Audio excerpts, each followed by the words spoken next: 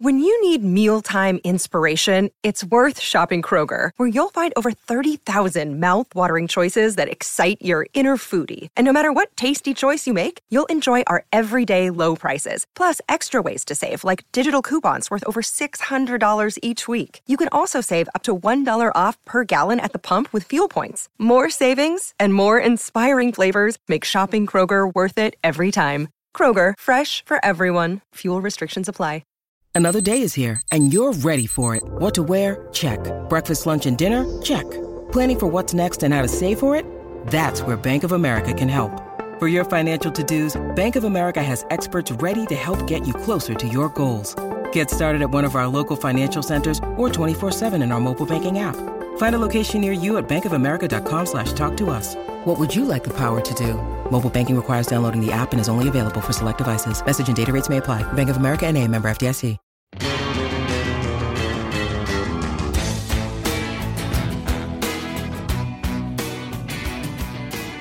Welcome to episode 90 of the Rock's Backpages podcast. I'm Barney Hoskins, and I'm in surprisingly sunny London town with Mark Pringle. Hi, Barney. And Jasper Mirison-Bowie. Hello, Barney. And zooming in from Somerset, meanwhile, is our special guest, John Harris. Welcome, John. Thank you for having me. Hi. For anyone out there who doesn't read The Guardian, John has become one of the paper's most respected voices. His Anywhere But Westminster videos, which I think are 10 years old this year, are essential viewing. But John has a murky past some of you may be unaware of. Yes, he was once a music journalist, and he also wrote the definitive history of Britpop in the 90s. So we are going to talk to him about that time, quite possibly about Britpop's relationship with Brexit. And we'll hear clips from a 1980 audio with Paul McCartney, and we'll be saying goodbye to Charlie Pride. First, John, where did musical obsession start for you? Really, it started, I can remember it. It started when I was 5 years old, when the babysitter, who was one of my mum's friends, my mum must have been at work, I think she's just gone back to work, she put Sgt. Pepper on and gave me a copy of it. And I can remember hearing Within You, Without You. That's like one of my first memories. I must have been 4 or 5. And as you can imagine, thinking, wow, what is this? This is quite something, isn't it? You know. And in my head, I don't know whether this is me sort of projecting it onto the memory after the fact, but it was like it must have been a sunny day. Everything was like sunshine and these Indian instruments and that sort of gliding vocal. And she also gave me the cutouts to play with. So I remember either her or me cut out the cardboard moustache and the stripes and all that. And that was it, really. She hadn't spiked your tea with acid, had she? No. It's quite that's your story, Mark. It's quite a psychedelic memory in its own way. I think I was generating my own hallucinogens slightly. It's the same. Mark Lewison, the Beatles expert, in Philip Norman's book, Shout, it as the memory of him in 67. I mean, I wasn't born in 67. But Mark Lewison jumping up and down with the cardboard moustache clipped under his nose, which is pretty much what happened to me. And then within about a year or 2 years, when our family was quite late getting a record player, but I would go down the public library every week and get Beatles records out initially, 25p for 2 weeks. When they used to have little cards inside them with drawings of the record, and if they got scratched, the librarian would draw where the scratch was. Like a diagram in Biro. Like a car insurance form, yeah. Yeah, and then once the whole thing started to look like a bike wheel, they'd sell them. You could buy heavily scratched records by all sorts of weird people. The Horslips and Van de Graaff Generator. And I remember these being in this box at Wilmslow Library. You could buy records as well. So I was off then, and it was the Beatles kind of first, and still is, really. That's been with me all the time, but that's when it started. I used to have a little, and then music writing-wise, when I was quite a weird kid. 8 or 9 years old, I had this Beatles fanzine called Beatle Monthly that I used to write myself and make up interviews with the 1970s Beatles and cut pictures of them out from the music papers and stick them down and all that. So it was pretty obvious. It was pretty obvious in retrospect where all of that was going. Do you still have them? I don't actually. I'm not a kind of hoarder, and my parents are pretty exacting with all that. I don't seem to have much of a sentimental streak at all. So there are no extant copies of Beatles Monthly. It would have been a great artifact. It really would. You went to Oxford. I did. Like, actually, more than a few music journalists, it turns out. They all get outed in the end, me included. But so I know that you, for example, we did a Radiohead anthology a couple of years ago, and there was, I think, one or maybe two pieces on Radiohead from that time. And so was the first music writing you did while you were there, John? Well, in order to go to Oxford University, because I had one go at getting in which didn't work, and then my A-level results were as good as they were predicted to be. So it was suggested that I gamble what was then called a year out, it wasn't called a gap year, on applying again. So I had this very strange year, aged 18, where I didn't really do much. But one of the things that I did do during that time was all when so-called Baggy and Manchester and all that was happening, which was a very exciting time. We'll come on to talk about Britpop in a minute, but I think that point around Acid House and what that did for guitar music and so on was much more exciting and interesting than Britpop probably was. Yeah. But I went to see Happy Mondays play at the famous Hacienda, where I used to go a lot in Manchester.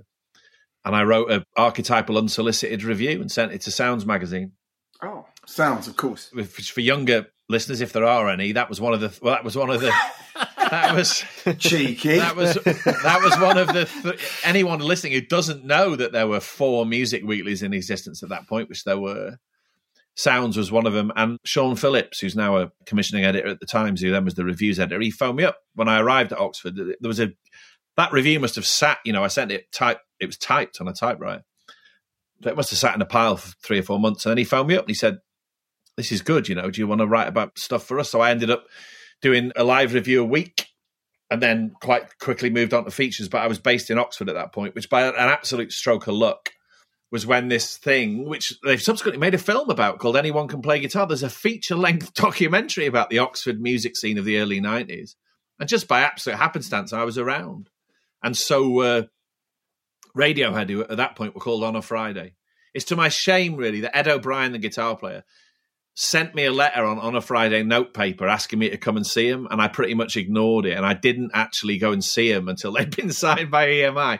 But they were still called, because the name was so awful. Yeah. I just thought, On a Friday, they're going to be crap.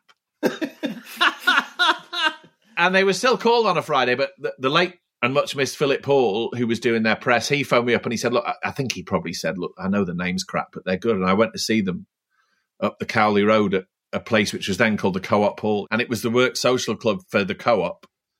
I went to see On a Friday play, and I reviewed that for the Melody Maker and suggested they change their name, and they did. Brilliant. Ooh. There is a parallel universe, of course, in which Radiohead are still called On a Friday and probably still playing, pubs on the Cowley Road. I think they'd have been all right. I think they'd have been all right. Because people forget that being called Radiohead was not the key to instant success. Their first run of singles sold fuck all. Yeah. So do you know what I mean? I think in the end the brilliance would have been all right. Most successful groups have terrible names. You actually, John, wrote for like practically all the weeklies at one time or other, didn't you? I did. And you ended up on NME. Yeah. And were one of the main feature writers there. And then you became editor of Select in 1995. I did. I'd done 96. 96? Yeah. So I want to particularly talk to you. I'm interested in the relationship, in a sense, between Select and Britpop for obvious reasons. So 3 years before you became editor, that famous cover with Brett Anderson and Suede and the Union Jack. Yanks Tell me your memories of kind of how we got to... There's a great piece of the 3 pieces we're featuring on the homepage. There's a piece, one of them alludes to Suede accidentally inventing Britpop. When you look back, how did Britpop happen? How was it born? Well, so the first thing that happened really was what I made reference to a moment ago, which was Acid House and what that did for guitar music, which isn't really the main story. The main story is about electronic dance music and what happened there. But that was that was really the end of the 80s. So everything the 80s had represented in various different ways in terms of pop culture, all that sort of stopped really with Acid House. So you were no longer wearing a second-hand suit jacket that you bought from Affleck's Palace in Manchester with the Smiths T-shirt underneath it and Doc Martin shoes. I mean, in my head, everything changed within weeks. Suddenly you had trousers that were 30 inches wide at the bottom and red shoes. My mother said she wouldn't walk down the street with me in that period because I looked like a clown. That's a direct. That's a direct quote. And that was great, you know. Happy Monday, Stone Roses, Acid House. I went to Spike Island, the famous Stone Roses concert and all that. And that gave you this sense, really, of music from the sort of evening Radio 1, college circuit, independent end of things. That had crossed over into the mainstream. Happy Mondays and the Stone Roses were having top 10 records and playing to thousands of people and all that. And that moment, certainly in terms of rock music, it just ended really, really quickly. The Stone Roses went into litigation with the record company. Happy Mondays had all sorts of drug problems. The Hacienda got taken over by Mancunian gangs. I mean, the whole thing got pretty ugly and awful pretty quick. And then you got this lull sort of between, 91, 92 and early 94, where in those days, you know, the pendulum would swing. It's not like in Spotify world where it's very hard to sort of construct narratives about where musical energy is located because you can listen to so much. But in those days, it was like, well, what's the new thing? And therefore, what's the old thing? And the new thing was America, right? And that was quite exciting. You know, I saw Nirvana play with Smashing Pumpkins the night before Nevermind came out at the Axis Club in Boston. And all that was a tremendously thrilling thing to be around. But things at home were pretty quiet, you know. Mm. Yeah. Shoegaze, which is that's now hip, right? If you go on Bandcamp, there's now a whole category called shoegaze, you know. But yes. that was a term of derision. Yes. For these slightly these. I mean, I think they got a bad rap actually because I now go back to a lot of that music and it's pretty good, you know. But Slowdive and Chapter House and Revolver and all that, Ride were by far the better end of all that. That was about as good as it got, really. Yes. And there were terrible things around, like rap metal was in its pomp at that point. How many records can you listen to that go digga digga digga digga digga digga? It's not nice. So in the midst of this kind of lull in Britain, by sort of the autumn of 1993, it was pretty obvious that a sort of new wave of groups were coming along who had something in common with the Stone Roses and Happy Mondays and what had happened 2 or 3 years before, but were very sort of pop orientated. And just as a sort of generational thing, they had grown up listening in the first instance to the sort of later bits of punk rock, the Jam in particular. Pistols were usually a big thing in their lives because they'd have listened to that when they were 8 or 9 years old. The Smiths were a touchstone for that generation of musicians, and they were trying to sort of do something akin to that themselves. And along came what I would call the first wave of Britpop groups. This is accepting Oasis and what came after them. So Suede in the first instance, Blur, who had been a sort of cod baggy group and had then embraced the influence of the Kinks and Syd Barrett era Floyd and all that. Pulp, who'd been around for quite a long time, but seemed to fit. I mean, even the Auteurs, Luke Haynes' group, was sort of reluctantly roped into that. St. Etienne, I think, in that issue of Select Magazine, were part of this new mood. There was definitely a sort of self-consciously English, Ray Davies, social comment, little bit of early Bowie, kind of turn to what was happening. And it was better than listening to rap metal and the worst of shoegazing. So people like me greeted it enthusiastically.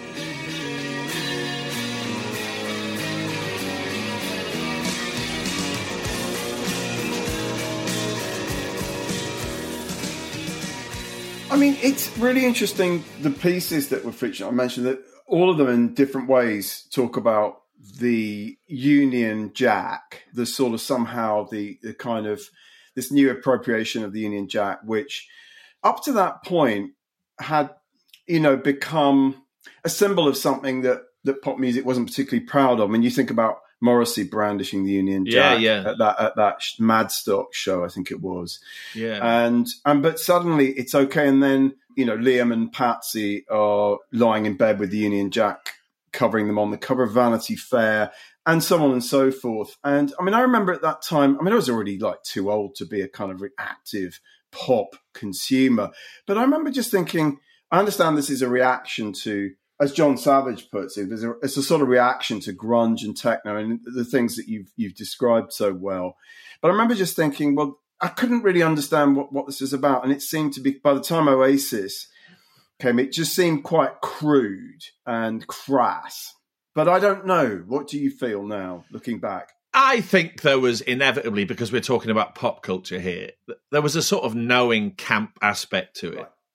And that was partly a revivalist thing because everyone had seen Pete Townsend with the Union Jack on his amplifier. Everyone's seen those archive photographs. Yeah. And British pop art of that period had sort of toyed with the flag quite a lot.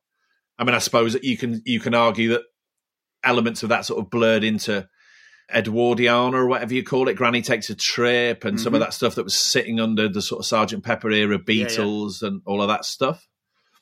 66, the England team winning the World Cup, and somehow that having something to do with how great pop music was at that point. So there was quite a lot of that.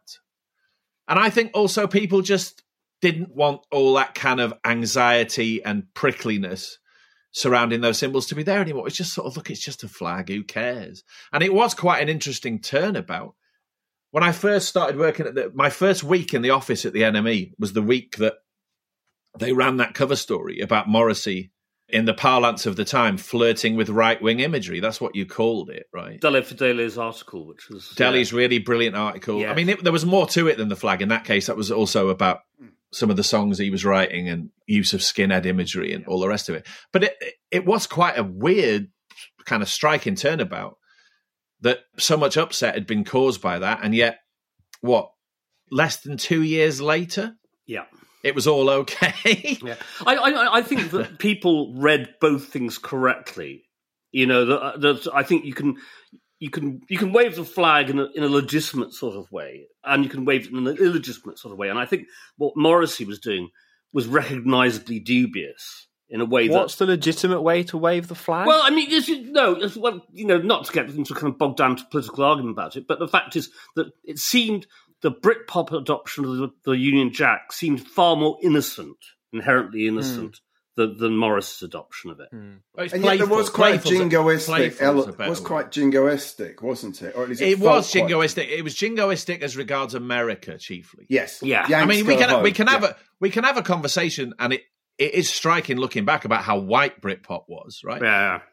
And I think that was clearly to its detriment, and probably why it burned out so quickly, was it drew on such a limited range of references, right? And inevitably then, the use of the flag, probably by modern standards, was always going to jangle nerves, and it's kind of right that it did. But most of the jingoism was directed in America's direction. Yes. Yankee Go Home, and if you watch Britpop now, which is not that great really, it was an episode of Later with Jules Holland, which was constructed to sort of showcase Britpop, although it's got PJ Harvey in it for some reason. It's not quite right. But Damon Albarn was the presenter of that, and he basically tells the story in terms of this is all about rejecting the influence of America, and it's time the British voice was heard and all of that, right? Yeah. And that's what it was about, Yes. And I think that in that sense, there was a playful aspect to it, the flag waving, and there was a belligerent aspect, but the belligerent aspect was about America. Right. It was about, and some of it in retrospect is a little bit distasteful. I mean, don't forget that what really spelled the end of so-called grunge was Kurt Cobain's suicide. I mean, there's 1 week in 1994 when the death is announced of Kurt Cobain and Supersonic by Oasis comes out, and within about 3 weeks, Parklife is released. And that's when the turnabout happened. Right. So the end of that American influence is, it's not just a matter of the pendulum swing. It's also about the fact that the figurehead of grunge killed himself, So all of it's quite weird and awkward. But that's why it was good to write a book about. Sure. Because they're all amazing stories. And although Britpop seemed very sort of giddy and frivolous and superficial, what was going on underneath it very often was quite dark and deep and weird, The Kurt Cobain thing for a start, and then secondly, the fact that an inordinate number of the musicians involved then became heroin addicts, So yes, the story is quite layered and weird and worth going into, It does. It's not all just la-di-da, let's go for a pint of lager. John, when did you start thinking about writing what became The Last Party? To give it its full original subtitle, Britpop, Blair and the Demise of English Rock. I believe that became the spectacular demise of English rock. The American edition, it said that. When did you start thinking about the book? Oh, quite early on. I reckon in about probably I wrote the book in 2001, 2002. And I think sort of when it was obvious that the whole thing was over, so that was by 98, 99, I think I'd started to think about the idea that there was a book in it and sort of write reams of sort of bad Ian MacDonald-esque prose about the meaning of its songs and all that. I wasn't really thinking in terms of the human stories. And I think when I initially went to see a publisher with my agent, I said, "Oh, this book needn't have any interviews in it." I thought it was going to be a sort of theoretical book of purple prose, and of course that was entirely wrong. And once I started talking to people, I just thought, "Wow, of course, this is a story about the rise and fall of 15 people in London." Yes. Also, in the subtitle, Britpop Blair. And, yeah. I mean, you've been politically engaged for a long time, and you still are as a journalist. Yeah. So to say, I noticed your Wikipedia entry says that you failed to get into your first attempt at Oxford because you were a member of the wrong political groupings. That's correct. What were those political groupings? Oh, well, I was a fool. I was a Catholic-educated lefty, and I applied to an Anglican conservative college. Right. I was obviously well advised. So yeah, broadly speaking, I had a Labour Party upbringing. Nothing very freakish, but I had a Labour Party upbringing. My grandfather on my father's side was a South Wales coal miner, so it's sort of you haven't got much choice in your politics when that's in there. That's something in very different ways we have in common. I was kind of weaned on the Labour Party to all intents and purposes. But Blair, I mean, actually, to kind of hook that together, is actually my father was the man who recruited Tony Blair to the Labour Party. So now we know. We named the guilty men. Blimey, good heavens! That's like in Back to the Future when the photo starts fading away, isn't it? That's really quite a thing. So how did you view the Blair administration as a sort of not exactly an aside, as a semi-aside? No, there's a quite story there which is very Britpoppy, really. So before they got into government, they were around. This is easy to forget, right? Mm-hmm. That most of the Britpop period, if not all of it, happened when John Major was the Prime Minister, right? So Tony Blair was around. Again, there's another tragic death in the midst of all this. Around the same time as Kurt Cobain dies in John Smith. Spring 94, John Smith dies and Tony Blair becomes the leader, right? So he was around, and they weren't stupid, right? Him and his people were obviously extremely culturally attuned to what was going on, and this sense of this rising mood of confidence and the new swing in London and all of that, as was the Major government, incidentally. I mean, The first time Cool Britannia was on a government press release was when Virginia Bottomley, a now obscure conservative politician or former conservative politician, was the culture secretary, right? So all of this was around. But Blair was able, I think they nicked this from Bill Clinton, to position himself as the first representative of the sort of rock and roll generation to have a shot at high political office. So he was photographed pretending to play a Fender Stratocaster. He'd been in this group, Ugly Rumours, at Oxford University. Again, Oxford. Everything wrong with the world is because of Oxford University. Apart from the vaccine. The vaccine is a late bit of redemption, right? But so Tony Blair had been at Oxford with Mark Ellen, who Barney and I both worked with EMAP. He was one of the top brass at the magazine division, involved in Mojo and Q and Select and all that. And they'd been in this band that played Long Train Running with the Doobie Brothers, and I think All Right Now by Free. I didn't even know that, John. That's brilliant. Long Train Running. Yeah. And Paul Rodgers, not unreasonably, is Tony Blair's favourite vocalist. So he had all this rock and roll pedigree and could talk reasonably knowledgeably. And apparently he was a hell of a frontman. I mean, there's a bit in the book where Mark Ellen recounts Tony Blair coming along to an Ugly Rumours rehearsal. And like all crap student rock bands, all they're doing is thrashing away. And Tony Blair says, no, dynamics, right? You need a loud bit, then a quiet bit, and then a build-up, which is not the way politics works, really. Right? Same idea. So he was able to really say, look, I was a long hair, and he turned up at the Q Awards 2 years running and befriended Alan McGee from Creation and all that. And they were clever, as against the 1980s when musicians had got involved in Labour politics via Red Wedge. Yeah. The sort of political musicians collective, which as a punter was really great. I went to the first Red Wedge concert in Manchester and it was an amazing thing. The problem was the musicians were quite shouty and uppity then. They wanted a say, they wanted a bit of influence. But Tony Blair was just like, well, all you're here for is the photo ops and, you can come and drink gin and tonic with me at the House of Commons. and both sides were relatively happy with their side of the bargain, and that was that. And he was a Britpop thing for a bit.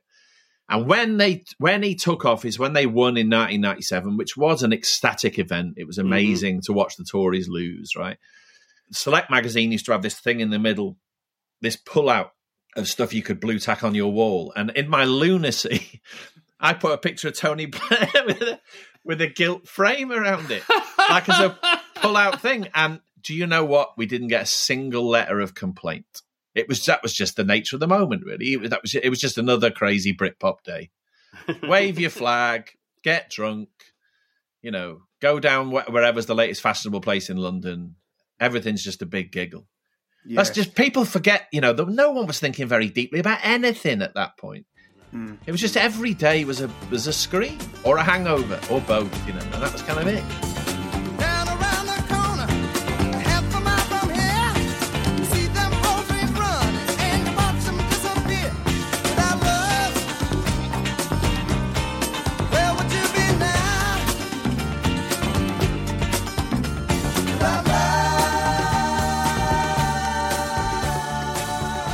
It's interesting reading the last of the three pieces, which is a Select piece from 1999 by Stuart Maconie. It's essentially a conversation with Blur, but it's called The Death of the Party, or The Death of a Party. So it's really about the kind of how Britpop crumbled. And it's particularly interesting hearing Graham Coxon talk about his disenchantment with what Blur were about around the time of Country House, which of course beat Oasis to number one, as we all know.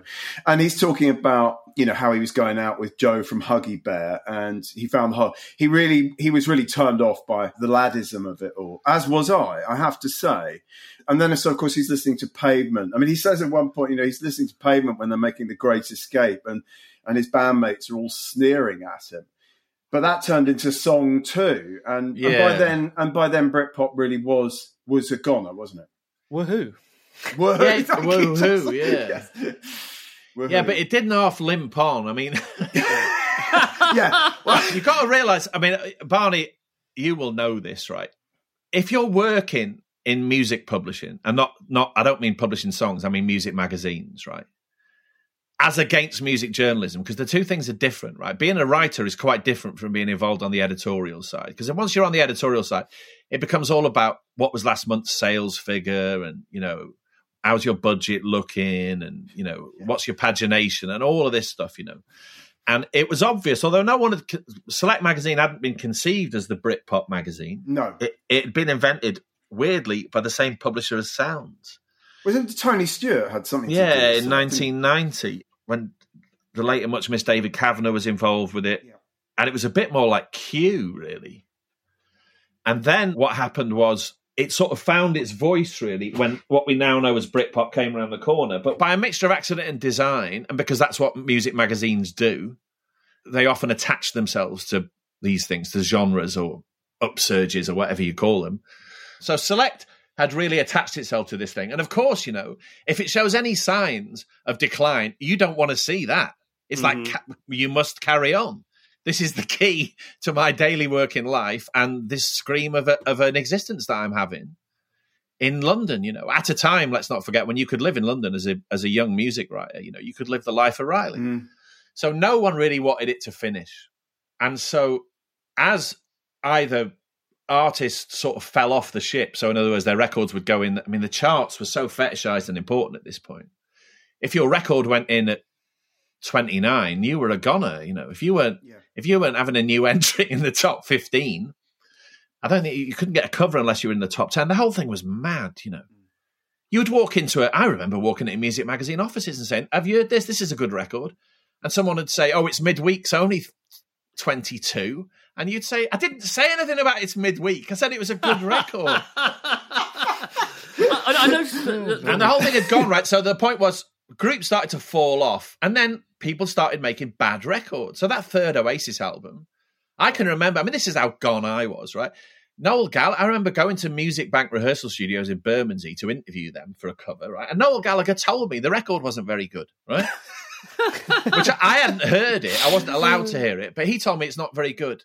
And he went through it and he said, "This song isn't much cop, really, and this one's like a crap version of Wonderwall. And I was going, no, it's going to be brilliant. It's great. You're great. The record's great. Everything's great.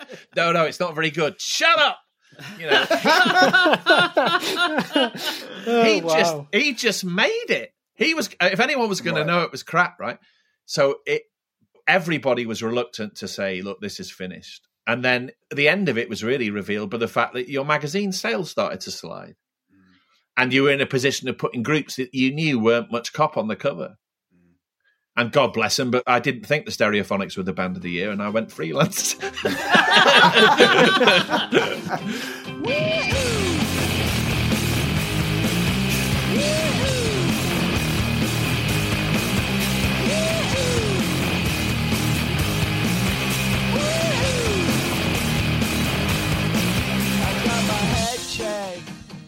I noticed your book was published in 2003, which is, of course, the year the Iraq War broke out. Yeah. Which I think for many of us, I mean, I left the party then.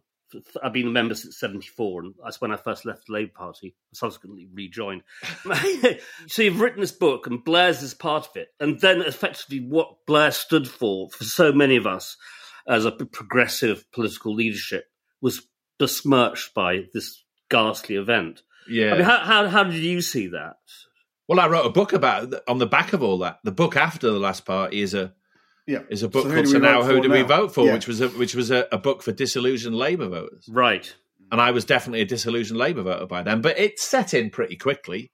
Yeah. I mean, in retrospect, but the standards of the 10 years of austerity we got from 2010 onwards, and let alone the experience of being run by the clowns we've got now, the new Labour period, if it's possible to take Iraq out of it, which I'm not sure it is. Yeah.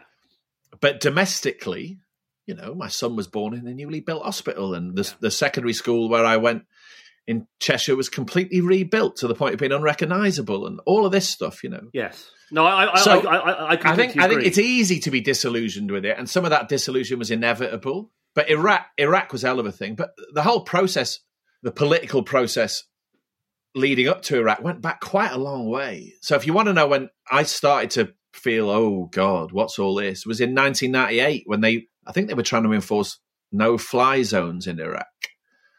And there was a bombardment of Iraq, and there was a candlelit vigil on Whitehall. And I went, and I remember standing there with a candle, surrounded by people who didn't like Tony Blair, and I was thinking, God, that was quick.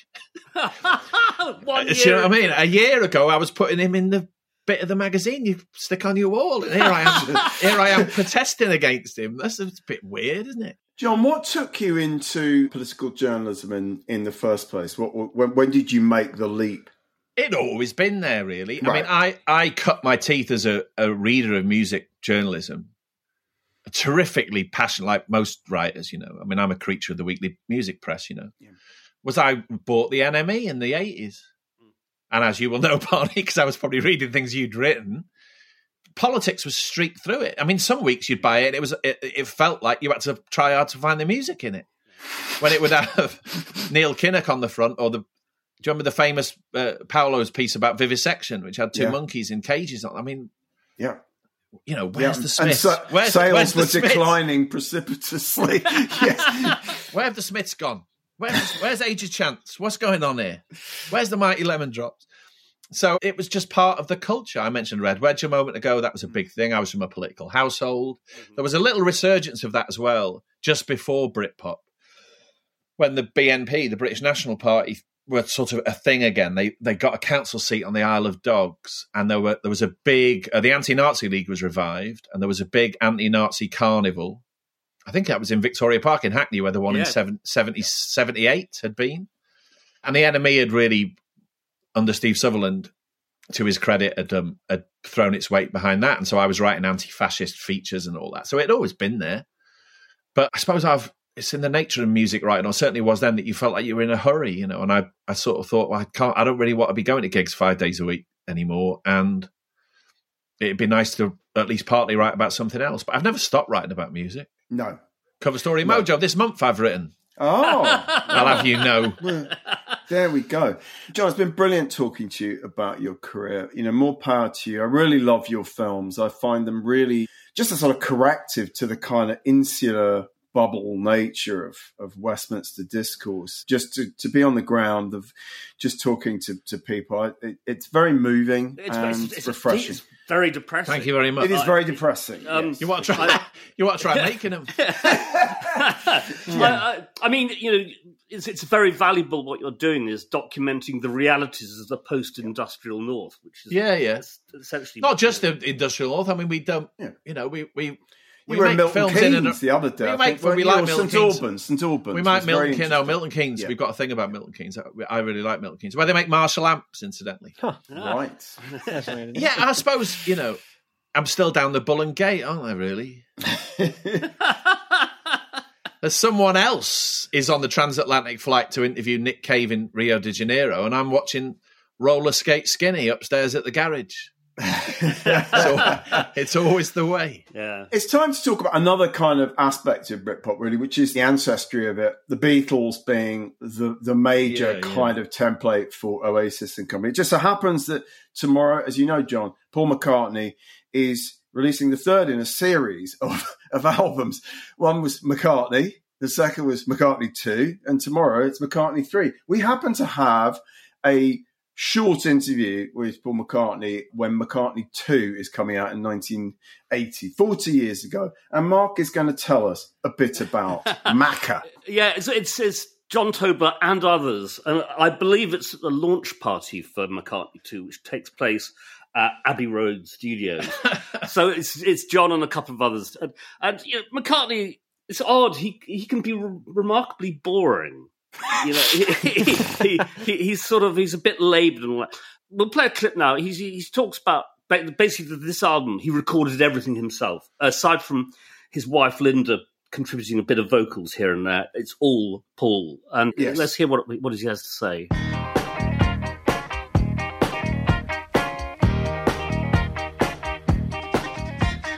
Playing on my own like that is something like I did in an album called McCartney.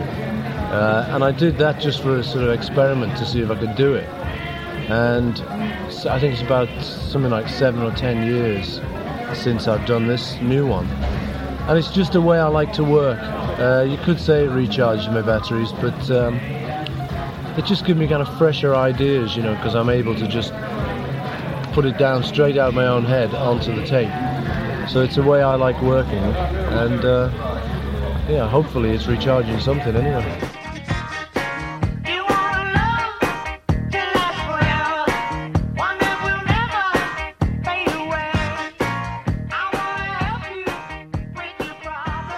I mean, both Barney and I listened to that album yesterday, Curious Enough. I've never listened to it before. I was aware of Coming Up, which was a hit single off it. It's a very weird-sounding record, McCartney 2. And quite interesting. Yeah. And just before we started the podcast, Jasper and Barney and I were discussing, Barney pointed out that there's almost a kind of a Kraftwerk influence on a couple of tracks and things like that.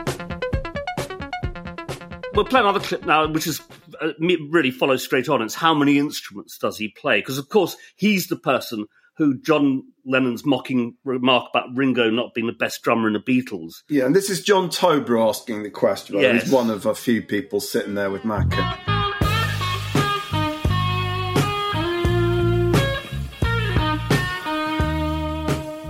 How many instruments can you play proficiently? I don't know really, I don't count it up, but started off originally on the trumpet, which I really can't play because I gave that up. I'm absolutely terrible on that. But then I went to guitar, which I've been playing now, I think it's about 20 years, so I ought to have learned something on that. And then I played bass after that, and I played some piano and keyboard stuff. That's mainly what I play, and drums. I just like bashing around on drums. It's just something I enjoy. But so I suppose like 4 or 5 proficiently, and the rest awkwardly.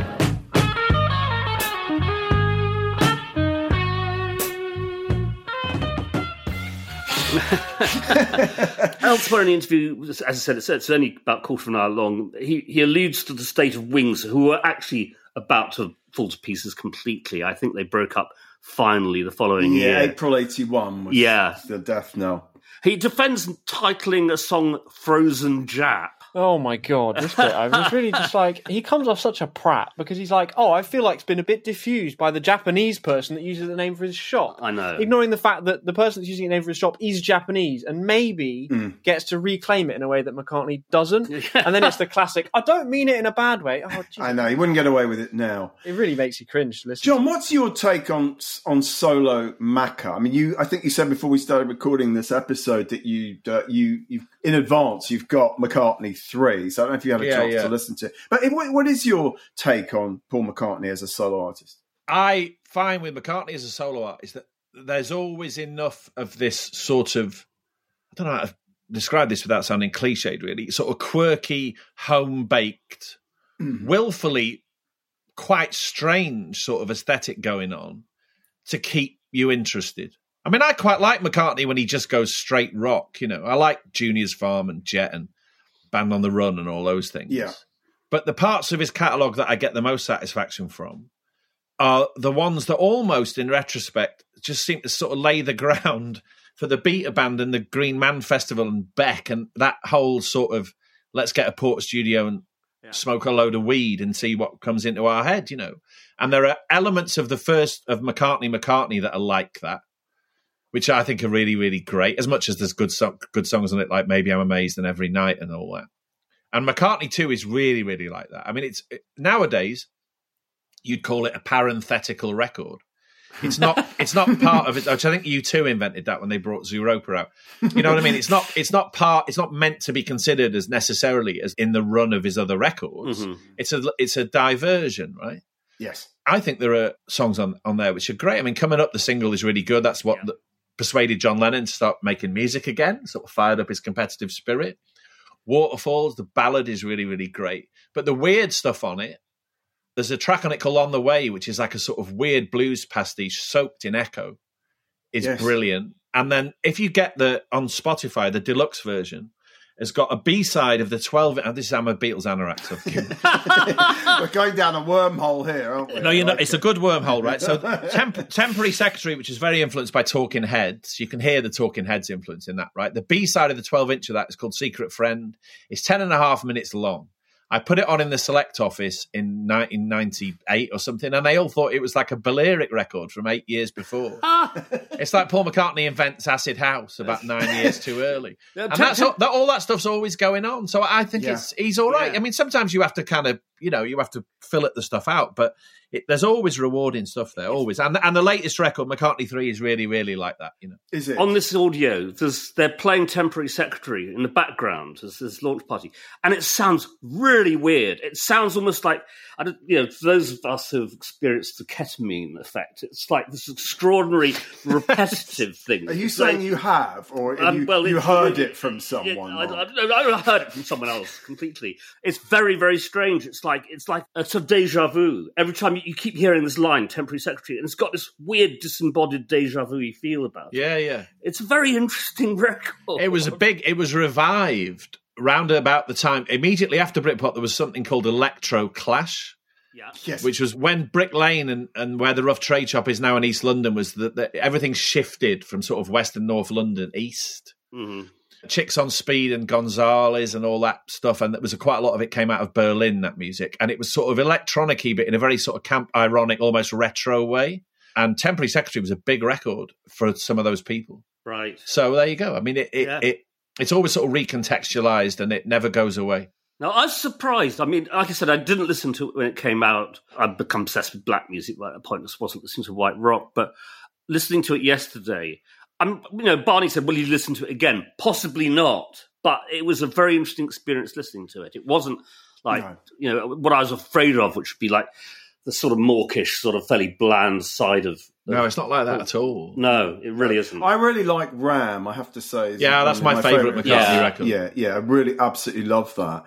But this is an interesting point in kind of McCartney's story, isn't it? Because it's, we're like 3 years away from the awful Mull of Kintyre, less than a year or a year and a bit away from the end of Wings, and also 6 years away from the launch of Q with McCartney on the cover. And there's an alternate timeline where instead for those 7 years he's in prison in Japan for the aforementioned bunch of weed that you're talking about. That happens. I think that happens immediately after he records McCartney 2. which is the most amazing, mind-boggling thing to read about. Is 10 days in Japanese prison. I mean, it's unbelievable. So is McCartney 3? I mean, I've not heard any of it yet. Is it really? Does it follow a similar sort of approach, John? Yeah, not. I've only played it once, right? So it's not. You don't get an instant sense of, oh, this is like McCartney and McCartney 2. Right. But sort of broadly speaking, again, it's parenthetical. It's sort of art for art's sake. And he's kind of going with sort of initial ideas and seeing where they take him. Yeah. Very often with songwriters, he's not alone in this. I mean, there are aspects of Neil Young's catalogue, for example, that are like this. Yes, cool. Where the whole point is, this isn't a masterpiece. I'm not writing Heart of Gold here, right? This isn't what this is.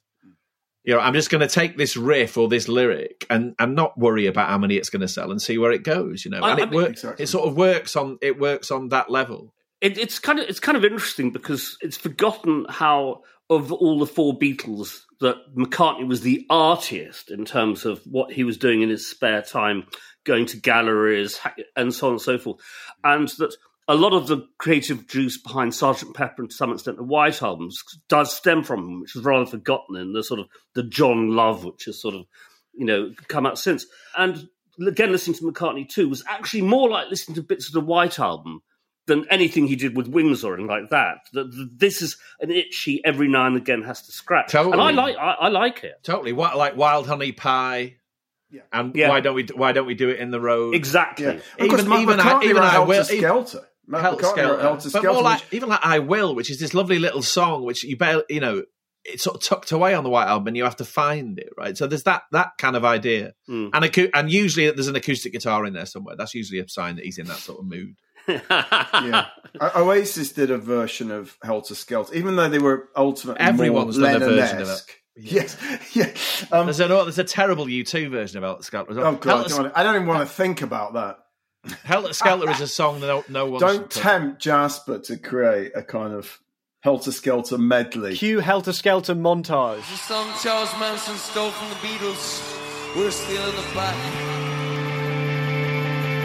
When I get to the bottom, I go back to the top of the slide. When I stop and I turn and I go for a ride, till I get to the bottom and I feel again.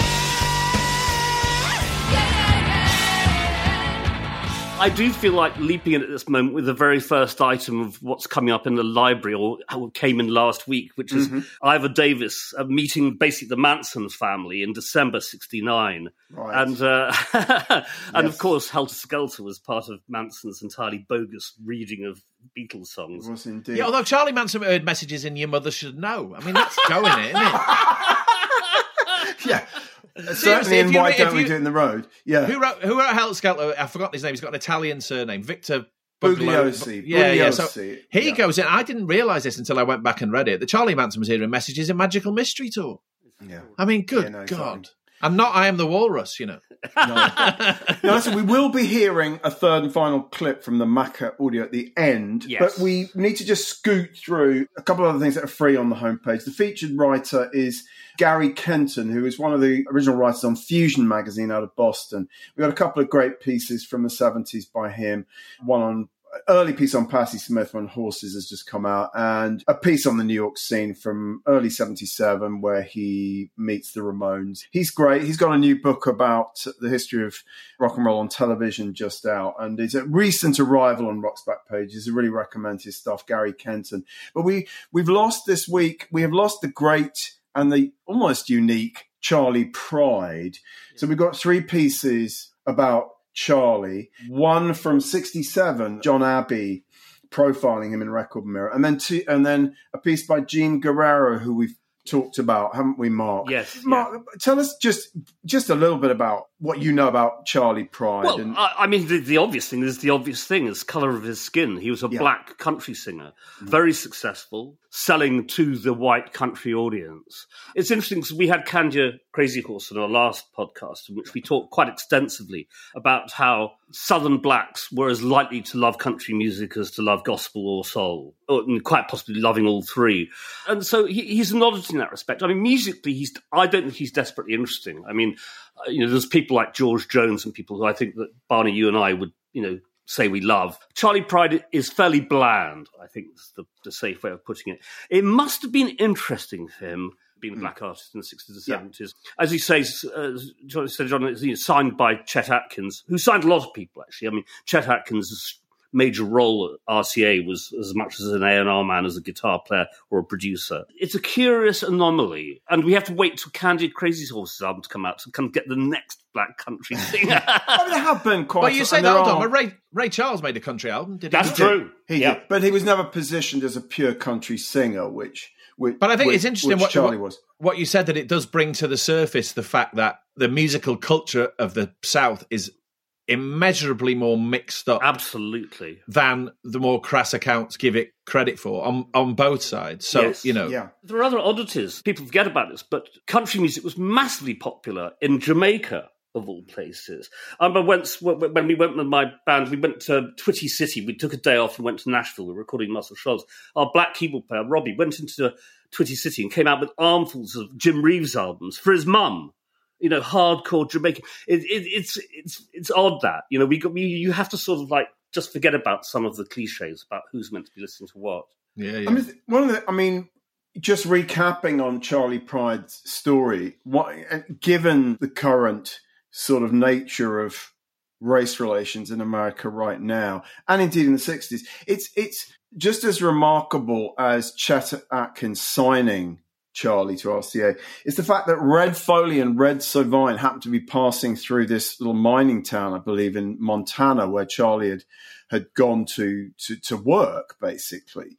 And they heard him singing in a bar in Montana. And this would have been, like, I don't know, mid-60s, early to mid-60s, and recommended that he go to Nashville. I mean, I find that quite sort of heartening. Yeah. So, I mean, I assume they were, that was quite bold. They were pillars of the country establishment. And they obviously thought, this guy can make it in Nashville. Yeah. And indeed, of course, did. He was huge. I mean, it's hard almost to believe now, actually. It's almost hard to believe that an African-American could become a country music superstar at that time. But he did. Wasn't it the case when he was on RCA, the only person who was selling more records was Elvis? Yeah, I think at one point. I read that. Also, Chet Atkins knew what he was doing. He called signing Charlie Pride my greatest civic thing, right? Oh, really? Yeah, so he knew that's in that's not I found this by reading the brilliant Faber and Faber book In the Country of Country by Nicholas Davidoff, it's a great book, isn't it? What a great book. I took it to Nashville with me the first time I went. And yeah, that's amazing, So Chet Atkins was sort of striking a blow in his own quiet, qualified way. It's an amazing thing. And it worked. Although, having said that, there are aspects of the story which just sort of tell you about the state of attitudes then and now, that when they sent out his first few records to radio stations, they didn't put photographs with them. The point was that they were good country records and they would get played. And I guess then the people from RCA, or some of them at least, must have taken great delight in then saying, right, do you know who's singing this? Yeah, no, but of course. It's an amazing thing. If you listen to something like Kiss an Angel, Good Morning, it's probably his most famous hit. And if you went into it like completely colourblind, I mean, you wouldn't think necessarily think this is a black voice. No, right. So in a sense, he passed as almost like a white voice on country radio. I found him via Doug Sahm. Because is anybody going to San Antone? Yes. Which is a great song which shares most of its melody with the Scooby-Doo theme.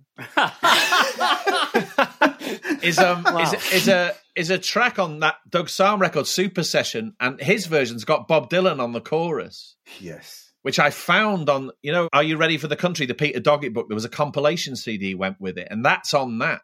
And the first time I heard that song, I thought, this is great, but it sounds like Scooby-Doo. Was when I heard that, and then that's the Charlie Pride hit, okay, and then went back and found it. But as you say, it's not like he's, God love him, but he's not up there with George Jones and Merle Haggard and all that. It's not canonical stuff, is it? But as good as it is, it isn't. Yeah, exactly. Well, anyway, farewell to Charlie Pride. Is anybody going to San Antone or Phoenix, Arizona? Any place is all right as long as I can forget I've ever known her. And at this point, Mark, would you talk us through your highlights among recent arrivals in our library? Yeah, the last fortnight. So a week ago, as I said, Charlie Manson, Death Valley Dropouts by Ivor Davis, Daily Express, 3rd December. And he talks to some of the Manson family, who are all hanging around there back at the Spahn Ranch, I think, by then. Sort of, Charlie's in jail, 2 or 3 others are in jail. Charlie had only just been arrested. We forget it took months for them to catch Charlie Manson. He was magnetic and his motions were like magic, one former cult member explained. Another added, the first time I heard him sing, it was like an angel. He wrote his own songs. The first time I saw him, he was petting a cat and he struck me as being so kind. So Never go on appearances. There we go. Leaping ahead to 1973, Vernon Gibbs, one of my favourite writers, for Essence magazine, visits the New York townhouse of Nick Ashford and Valerie Simpson, who are great heroes of mine. And they always give a pretty good interview. Valerie says, we probably have the best relationship with Motown of anyone who's ever left them, because they had been signed as kind of artists and producers. But then after they left, they continued to do a lot of work for Motown. And Nick Ashford says, when they first visited Detroit, we asked a cab driver to take us to Motown. He took us to these 5 little houses. And we said, no, we want the main building. I just love the idea of that. Very early Kirsty MacColl interview, Sandy Robertson, Sounds, 1979. In which she says, among other things, I wouldn't fuck Richie Blackmore if he paid me £10 million. And I don't want to be Ewan McColl's daughter for the rest of my life in the way that people think of me, I'm very, very fond of Kirsty MacColl. She's working at that point. She's in Croydon working for Exchange and Mart. I'm really... It's good stuff. Next one's Mark Arman, very big Paul Morley interview, kind of early interview with Soft Cell from 1981. Paul Morley is very, very sceptical about this group. And he's talking about futurism, because at that point, before New Romantics had been called New Romantics, one of the terms tossed around for all of these new bands sort of appearing was futurist. They were using it themselves at Blitz or wherever. Mark Arman says, absolutely rightly, what futurism means to me is an Italian movement with fascist leanings. I don't understand why people call it futurist, it being their music. Well spotted, Mark. That was very on the case. Yeah, absolutely. It's smart stuff. Danny Weitzman, LA Weekly, 1989, interviewing the Beastie Boys. Now, this is just around Paul's the time... Boutique period. Yeah, exactly. Yeah. That album had just been released, which didn't sell well, was the thing which recast them as a really inventive hip-hop group. I mean, well, it's been far more influential than Licensed to Ill. Absolutely. It's fantastic. I think it's a fantastic record. Amazing. But they're very funny in the interview, as usual. So Ad Rock says, when the shit hits the fan, I'll be under the table. The tragedy, Mark, is, as I think I told you the other day, we have the audio of this interview that Danny sent me some time ago. And unfortunately, it is an almost inaudible audio. Oh. It's just sort of chaotic. But it's almost tempting to add it just as a sort of for its own sake. They've never. The great thing about the Beastie Boys is, and it remains the case largely, they've never done a straight interview in their lives. Yeah, no. There's some amazing footage of them being interviewed by Conan O'Brien on YouTube, and they make up this story that the support act on their tour, they're not going to have a group. It's going to be dog acts. And they're going to perform in dogs. And this is all just an absolute tissue of lies that they've made up, right? But Conan O'Brien is witty enough to go with it. And it's a 10-minute interview about this completely invented thing, about which of these sort of Crufts-esque dog tricks you're going to see when you go and see the Beastie Boys. And everyone I know who went to interview the Beastie Boys would always come back with stuff like that. And the key was to roll with it and make it be funny. Because if you acted up and said, look, come on, answer the question, you were finished. I noticed that Israel Horovitz died just the other day, who was the playwright and the father of, I think, Ad Rock. Yes. Yeah. That was one of the he's mentioned in this interview because he had expressed disapproval of what his son had been writing. Right. the rampant misogyny. Exactly. I'm sure he wouldn't have approved of it. Well, anyway, so that crops up. It's a very interesting time for them. They've left Def Jam, obviously. There's a lot of bad feeling. Signed to Capitol, yeah. Exactly. There's a lot of bad feeling lurking around by that. They talk in this interview about how Def Jam wanted to slot them into a certain bag to guarantee that they sell records. And you know, even though young guys, they were young guys, but they actually had a very powerful sense of their own artistic destiny in a certain sort of sense, I think. And what an incredible career they've had. I remember Amazing. thinking with Paul's Boutique, there was a sort of sense that the Beastie Boys were some sort of almost like a novelty act and it was over and this record wasn't selling. But actually it was the platform for extraordinary work that they've done over the years. Absolutely.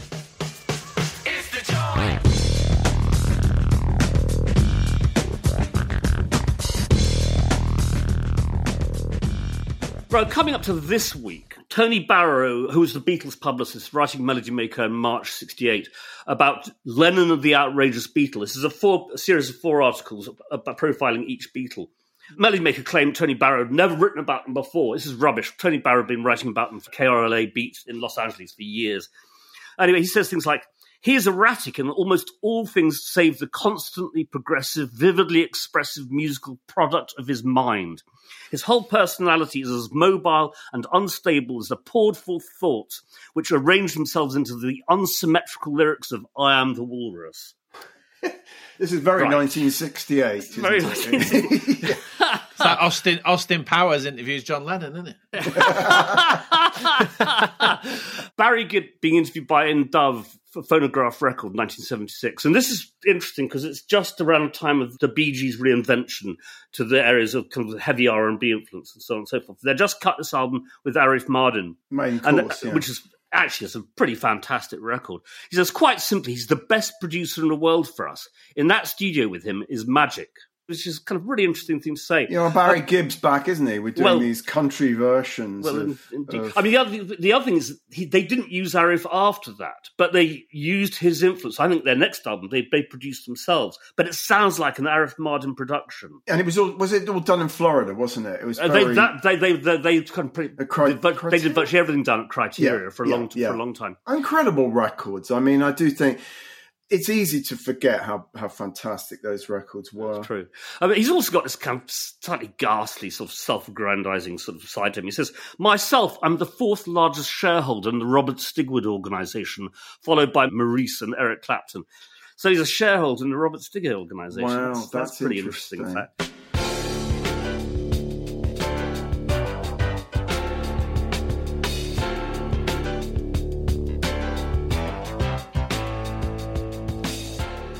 I was going to do something from this, but I won't because we're kind of running short time. But we've got a very interesting Nick Kent interview with Kevin Coyne, who's an artist who's retrospectively, I think, become more important in many people's minds than he certainly was regarded at the time. Mm-hmm. And big influence on people like John Lydon, for example. Yeah, great records. And even actually relatively towards the end of his life, Kevin Coyne was making pretty amazing records when he wanted to.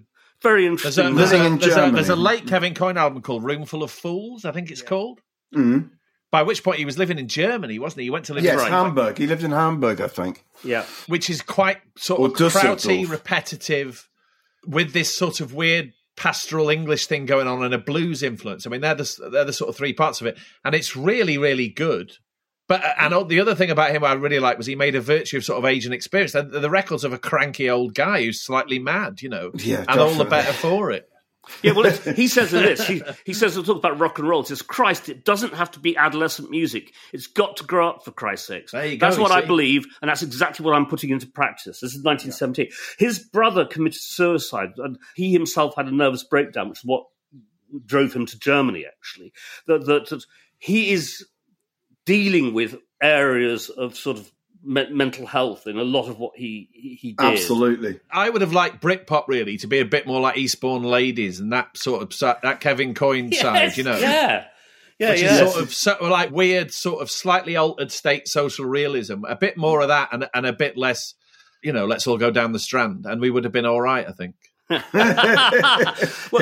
he's undervalued, Kevin. But seriously, that record, Roomful of Fools. Anyone who's listening, if you got, I think you'll find it on a streaming service or on YouTube. There's a track called "I'm Wild" from that record, which I heard in a record shop in New Orleans, and I went, "What is this?" And the fella said, "It's Kevin Coyne." I said, "It sounds a bit krauty." I'm a wanker, right? So that's the sort of conversations I have in record shop. Sounds a bit krauty. He went, "It does sound a bit krauty." I said, "What is this, Kevin Coyne? Really?" Yeah, Roomful of Fools, and it's honestly, you play "I'm Wild" and it's monstrous stuff. It's brilliant. Okay, brilliant. Great recommendation. Some of the bull. And I'm wild. I'm wild. All right.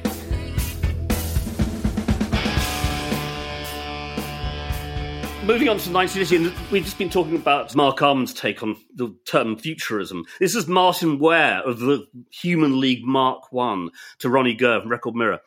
He says, that is taking what is essentially a very old-fashioned view of futurism, which is like people walking about like Michael Rennie in the day the Earth stood still or something. That's not futurism. That's nothing to do with futurism at all. It's more nostalgic than anything I can think of. So there we have two people's views of the use of the term futurism in 1 week. Wow, the futurist. Kylie Minogue and Jason Donovan interviewed by Chris Heath in Smash Hits in 1988. And basically the premise of the interview is, are they or aren't they doing it? It's basically Good old smashes. That zenith of music journalism. I love it. This is joy for me. And Kylie says, I don't know what Jason says. That's up to him. I just say, maybe we are, maybe we aren't. And then she says, whenever we're pictured together, we are together, inverted commas. And when Jason's pictured with another girl, I'm always, inverted commas, terribly upset. Well, she's actually great. I mean, the thing about Kylie is she's bright as anything, and I enjoy reading them. Yeah. Very last thing, Metallica's James Hetfield to Stefan Shirazi in Kerrang in 1992, and he's talking about his kind of sparring partner / drummer, Lars Ulrich. And he says, Lars likes this rock and roll thing. He likes to hang out and drink all fucking night, and I'd rather get up and go fishing. Then he says, go and shoot something. Yes. Well, he says also, 10 years ago, I never thought I'd be listening to Waylon Jennings, which is what I'm into now, country shit. I love the idea of James Hetfield listening to country music. Yeah, but there's not much between Waylon Jennings and James Hetfield. Black baseball cap, beard, station wagon, gun. It's the same basic idea. They're rugged American men. That's a very, very good point. Yeah. I love it. Yeah. That's my lot. What about you two guys? I'll mention a couple of things very quickly. A new writer who's come on board, American writer Deanne Stillman. First piece we've added by her is from 2004, and it is about, or at least half about, Phil Spector going on trial in Los Angeles for, the murder of Lana Clarkson. But it's also about the trial of Robert Blake, the actor. So it's an interesting first piece, and we'll hope to add a bunch more stuff by her. And also just mention an interview that Cheryl Garrett did with Viv Albertine. I remember Viv coming along to one of our short-lived Rock's Backpages album clubs. Must have been about 2013. So she would have been, and Cheryl mentions the book that was going to come out fairly soon, the Clothes, Boys, etc., which is bestseller, a real bestseller book. So it's just a really interesting conversation with Viv on the eve of the publication of that excellent memoir. Over to you, Jasper. I will also mention just two things. First of which is Shakira, interviewed by Lisa Verrico in 2002, right as she's about to release, or has released, her first English language record, having been a huge star in her native Latin America. She's Colombian. And it's interesting because apparently, against her record company's advice, she delayed the album's launch for 2 years while she taught herself English from a dictionary and wrote all the songs herself. And she says, I didn't want other people to write my songs for me. So I bought a couple of English rhyming dictionaries and read poetry and authors like Leonard Cohen and Walt Whitman. Eventually, I found a way to express my ideas in English, which I think is fabulous. That's interesting. I think it's great. She comes off, in an article that's kind of, it's in the Times, and it's kind of trying to, doing that very classic, like, she's hot and wears tight leather trousers and all this kind of thing, and it's about her partnership as she's like the Latin American Posh and Becks and blah, blah, blah, blah, blah. But actually, she's talking about Leonard Cohen and Walt Whitman, which I rather like. I've read a few interviews with her, and she's actually a very interesting woman. Yeah. Well, funny, because we've just started transcribing our audio interviews, it's going to take probably years, but it's just a little project that's underway.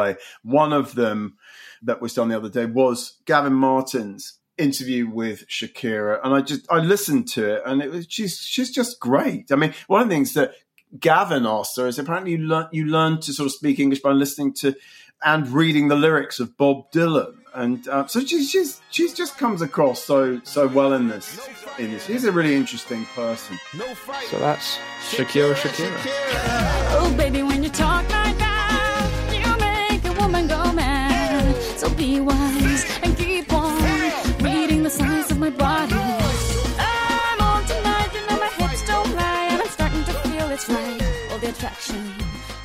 And then the other thing, this is a sort of early Christmas present for our colleague Paul. This is this is a review of Coldplay's Milo Zoloto in 2011.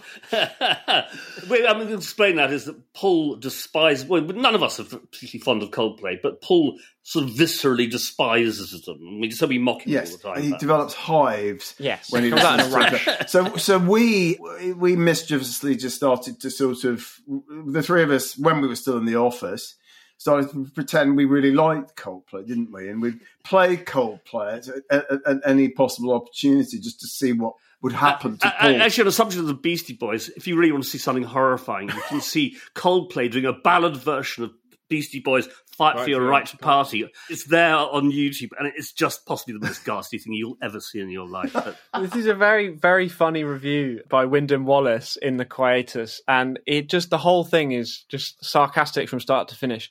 Music is art, but Muzak is science, and Coldplay are technicians of the highest order. Not so much writing songs as building grand monuments to the 21st century out of the detritus of modern day life. But that's all true. I once had to make a film for the BBC, a short film for the BBC about why I was a Coldplay skeptic. That's what your license fee money used to go on. And and I made the point, but the point is, if you sort of let yourself go and just kind of go with it, they make you feel like you're in an advert. And listening to the these 11 songs is like watching a car commercial that's 45 minutes long. There you go. It's one of those adverts that goes from like a baby being born, a Maasai tribesman, someone having a cappuccino, right, and then someone diving in the sea, and then someone gets a CD out. You know that thing that of a modernity, and then somehow it's all about your iPhone, right? And Coldplay were seemingly created to do exactly that job, right? And as I say, if you want to, I had this phase where if I was driving along and I wanted to feel somehow that I was doing something important, if I put Coldplay on, it worked a treat. Well, another recommendation for listeners. Passion is Coldplay's passion. Seriously, Milo Zoloto tugs the heartstrings like it's dragging a sofa upstairs, and this is as deep as a luxury bathtub from Homebase. That's exactly right. Yeah, so you're on the same brilliant. exact wavelength. I just thought it was a very funny review. That's great. fantastic. That's really good. On that note, I think we really have to draw things to a conclusion because, as usual, we've gone way over time. But that's because we're having so much fun. John, you've been a wonderful guest. Thank you so much for joining us. Thank you again. You know, good luck with all your future endeavours and your tremendous work on The Guardian. And yeah, I mean, you know, maybe we'll sort of touch base after the 1st of January 2021 and see what kind of state the country's in at that point. Oh no, I'll be in Dover, surrounded by lorries. That's already, I'm already anywhere but Westminster. Dover special. You definitely Dover will special. be there if you can get Dover there. special. If you can even get there, yeah, To the Kent border. Yeah, exactly. Fighting your way to Dover. Anyway, Mark, would you kindly talk us out? Yeah, Well, let me just say we will not be back until I think the 7th of January when we have the legendary producer John Simon joining us from America. That should be interesting. And Martin Collier, our colleague, will be joining us for that. But just wishing everybody happy holidays, non-denominational happy holidays. Absolutely. And Mark, if you would, talk us out with the third and last Macca clip. Yeah, it's him talking about what he's listening to and, you know, the degree to which he's influenced or otherwise by sort of current popular music. And on that happy note, I think we'll just say goodbye to you all. And as Barney says, Merry Christmas. Happy holidays. New Year. Cheers. Thanks again, New John. Year. Bye. Baby, I'm amazed the way you pulled me out of time. You hung me on the line. Baby, I'm amazed at the way I really need you. You know, I like to listen to like a lot of new stuff. It doesn't influence me that much as they influence each other. Obviously, they do that more than me because I've been going longer and I've been influenced by more music. Because my musical influences go right back to, to real old films and to old bands and stuff, and brass bands and things like that, which I'm sure they're not that interested in. But it's good, you know. I like all kinds of music myself, and that includes like a lot of new wave.